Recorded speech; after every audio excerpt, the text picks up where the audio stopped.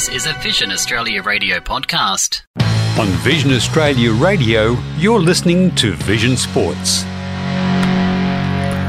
Welcome back to Vision Sports here on Vision Australia Radio, wherever you're listening to us. We're going to talk sport for another hour, and the first person we're going to speak to is Nicole McKillop, who has just finished playing, hopefully successfully from her benefit, in the Cricket Championships up in Brisbane. Nicole, good morning to you. Where do we find you this morning? Good morning. We are in our hotel room in Brisbane. Still up there? I thought you would have gone home by now. No, not yet. Almost. Nicole, Maddie Lee's online as well, wants to have a bit of a chat. Yeah, good morning to you, Nicole. Thanks for joining us. It must have been a real great week to be a part of the championships, and New South Wales won their fourth consecutive championships, and you've had the opportunity to play throughout the week. Tell us a bit about the week and how it unfolded from your perspective.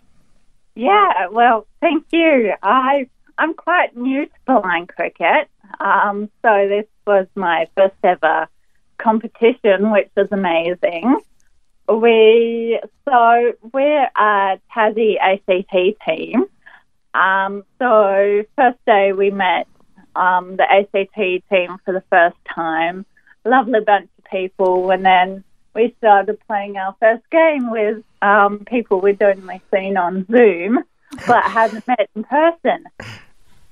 So a bit of team chemistry online. But so how did that all sort of knit together? Because when you go out in any sport, team chemistry is very important. And when you're playing it together and then you're playing it against oppositions, how did you find that when you actually had to put it into reality and go out there and actually play the game together?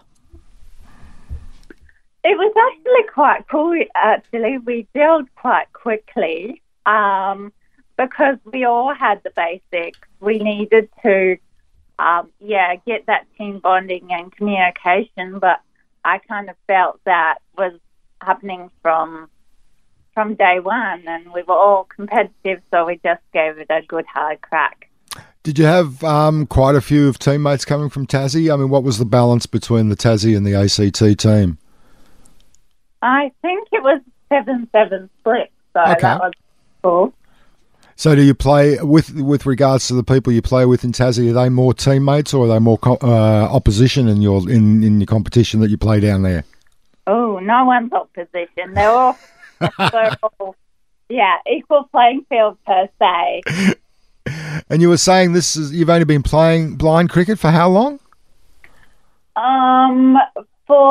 I got selected for the competition NCIC squad just before Christmas, so I've been training from January. So what's the motivation, Nicole? Because obviously you develop a passion for the game. You wouldn't be playing it if you didn't like it and you didn't have an interest and you didn't have a love for it.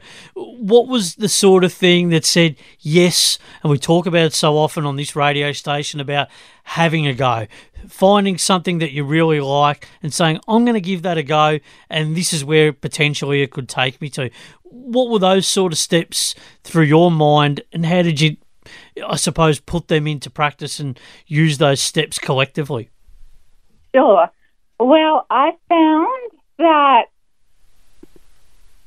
the funny thing is with blind cricket, I won't play ball sports because balls always hit me in the head. That's why I've been wearing a helmet all this week. Awesome. But I think basically it's not really the sport for me per se, but it's the community and the friendships and the self-esteem and confidence you feel as a person and as a team, which I love, basically that's the most important thing to me, and team sportsmanship and unity create that community and social inclusion. And I love, just being out there and meeting new people. And if we can be competitive in the spirit of cricket, then that's a bonus.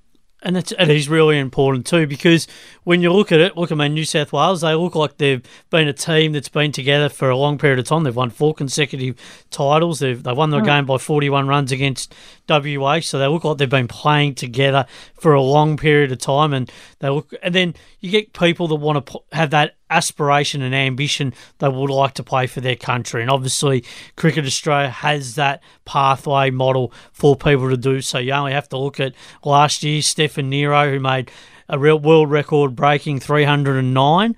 Does that get talked around a bit to give you that inspiration that if it all does work out, that it can lead to something a bit special if everything does go to plan within the team? There's some people that probably play it. You've said you play it for the enjoyment and for the social inclusion, but there's other people that play for the, yes, I want to take the progressive steps to get to the ultimate, and that's to represent my country or represent my state.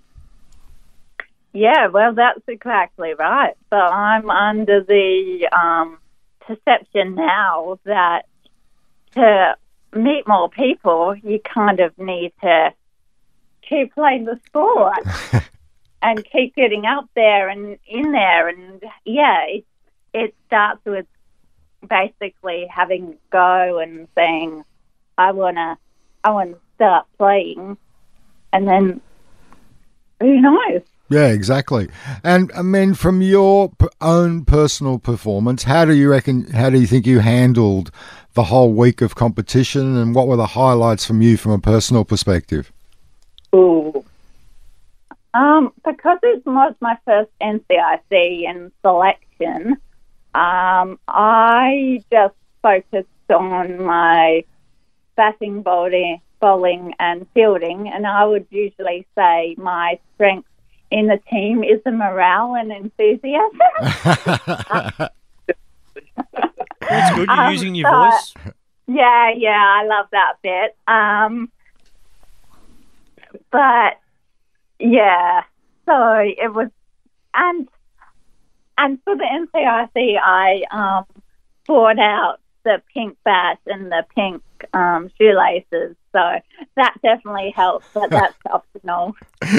Oh, it's good. This is probably what you said. This is the first time you've been selected in this thing, so it'll be the first time you've sort of been in that total environment too, wouldn't it? Yeah. So first time for everything. Yeah. I've done para rowing before and para equestrian. Yep.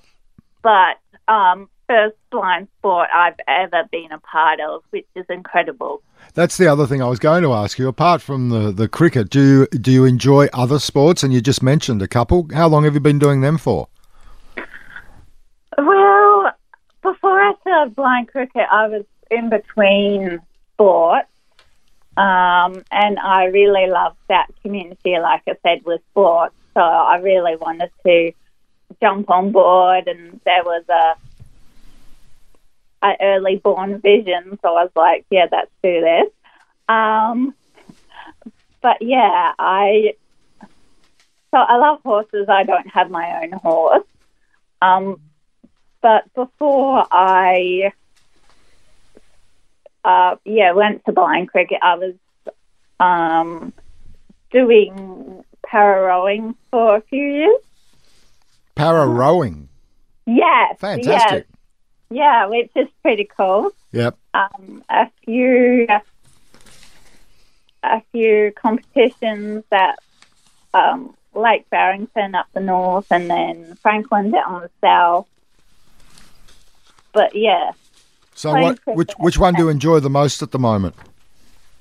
Ooh, well, I'm only doing one at a time. You have to focus on, I find like you need to focus on one thing at a time. So